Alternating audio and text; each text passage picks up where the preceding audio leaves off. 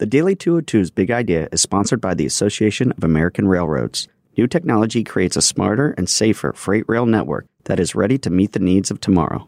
Visit AAR.org. Good morning. I'm James Hellman from The Washington Post, and this is the Daily 202 for Tuesday, September 24th. In today's news, Britain's Supreme Court rebukes Boris Johnson as new questions emerge about his relationship with a young woman as London's mayor.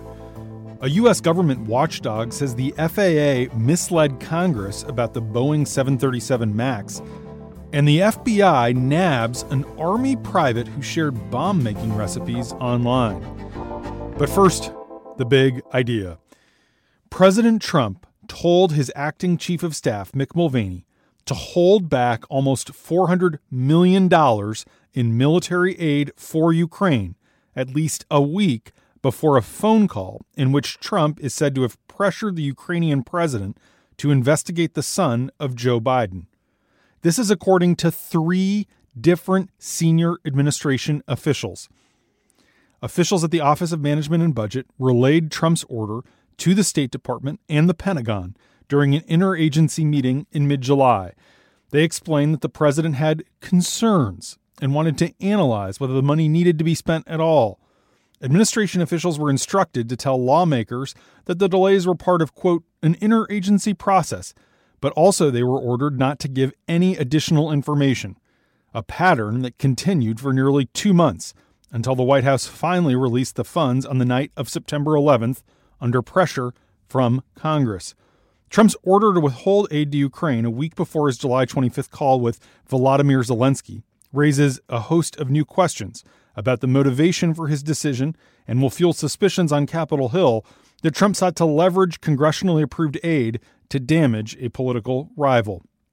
One senior administration official said the determination to finally release the money was motivated by the fiscal year's looming close on September 30th.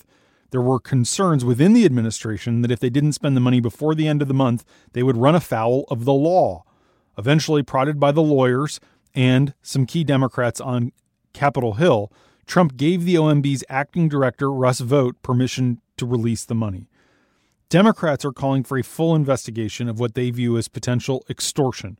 Withholding aid from foreign governments is something this president has frequently discussed, including with Central American countries when he said they weren't doing their part to help the U.S. with immigrants amassing at the southern border. So this is part of a pattern. My colleagues Karun Demirjian, Josh Dossie, Ellen Nakashima, and Carol Lenig broke the story last night. They report that former National Security Advisor John Bolton wanted to release the money to Ukraine because he thought it would help the country while curtailing Russian aggression. But Trump said he was primarily concerned with corruption. He was urged on in this regard by his personal attorney, Rudy Giuliani. Besides Bolton, several other administration officials said they did not know why the aid was being canceled or why a meeting was not being scheduled. Speaker Nancy Pelosi has been quietly sounding out top allies and lawmakers about whether this is the episode, the turning point, and whether the time has come to impeach Trump. Pelosi has been gauging the mood of her caucus members about whether they believe the allegations are a tipping point. She's been making calls, and we've been talking to people she was on the phone with as recently as late last night. And many leadership aides who once thought Trump's impeachment was unlikely now say they think it's inevitable. In another major development, several moderate House Democrats who have been resistant to impeachment and represent competitive districts suddenly endorsed the extraordinary step of trying to oust the president. 7 freshman Democrats, all who have previous service experience in the military, the Defense Department, and in the U.S. intelligence community, all from competitive districts, again, jointly submitted an op-ed for the Washington Post last night that said if what's being reported is true, then, quote, we believe these actions represent an impeachable offense. There's a House Democratic caucus meeting scheduled for 4 p.m. Buckle up. And that's the big idea. Here are 3 other headlines that should be on your radar. Number 1, Britain's Supreme Court ruled this morning that Prime Minister Boris Johnson suspended Parliament illegally. Opponents of the UK leader argued that the 5-week suspension just ahead of the October 31st Brexit deadline had the effect of preventing lawmakers from scrutinizing the executive. The case could have major implications for Brexit, as well as for the balance of power in Britain. The ruling follows a 3-day court hearing last week, which was hastily convened to weigh contrasting judgments from English and Scottish courts on Johnson's decision to suspend Parliament until mid-October. Johnson, who's in New York for the UN General Assembly, told the Daily Telegraph yesterday that he won't resign if the court rules against him, which it now has, insisting that he was correct to suspend Parliament so the government could focus on its domestic agenda. Johnson's also under growing fire for his relationship with a young woman and his alleged misuse or misappropriation of public money. In an article published over the weekend that everyone in London is talking about, the Sunday Times of London reported that when Johnson was mayor, his office directed tens of thousands of pounds in government money to a fledgling young entrepreneur and a close friend whose apartment he often visited during work hours. Jennifer Arcuri, an American and a former model, was 27 when she first crossed paths with Johnson in 2012. In the ensuing year, she was given coveted spots on trade missions with the mayor to Tel Aviv, New York, Singapore, and Malaysia. On his plane from London to New York for the UN meeting, Johnson repeatedly refused to answer questions about that article, including whether he was in a sexual relationship with the woman. Number 2.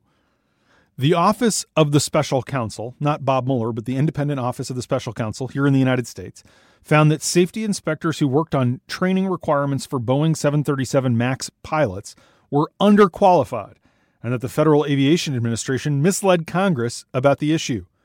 The findings of the independent government office have added to new questions about the effectiveness and transparency of safety oversight at the FAA, which has itself come under scrutiny after 2 new 737 MAX jets it had certified as safe crashed in Indonesia and Ethiopia, killing 346 people. Special Counsel Henry Kerner wrote that the FAA's official responses to Congress appear to have been misleading in their portrayal of FAA employee training and competency. The FAA's Office of Audit and Evaluation determined that safety inspectors for the MAX had not met qualification standards. Specifically, these inspectors had not received formal classroom training as required by the FAA. Number 3. An Army private at Fort Riley in Kansas has been arrested on charges of providing instructions on how to make bombs to people he met online, including an undercover FBI agent. Private First Class Jarrett William Smith, 24, was charged with distributing information related to explosives and weapons of mass destruction. In a criminal complaint, FBI officials say Smith provided bomb-making recipes in Facebook conversations. The FBI was alerted to Smith's alleged statements on Facebook and then used a confidential informant as well as an undercover agent to engage in online discussions with him.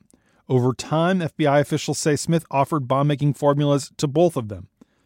Investigators found that Smith had talked about joining a far-right Ukrainian paramilitary group in 2016, but a year later he decided to join the U.S. Army instead.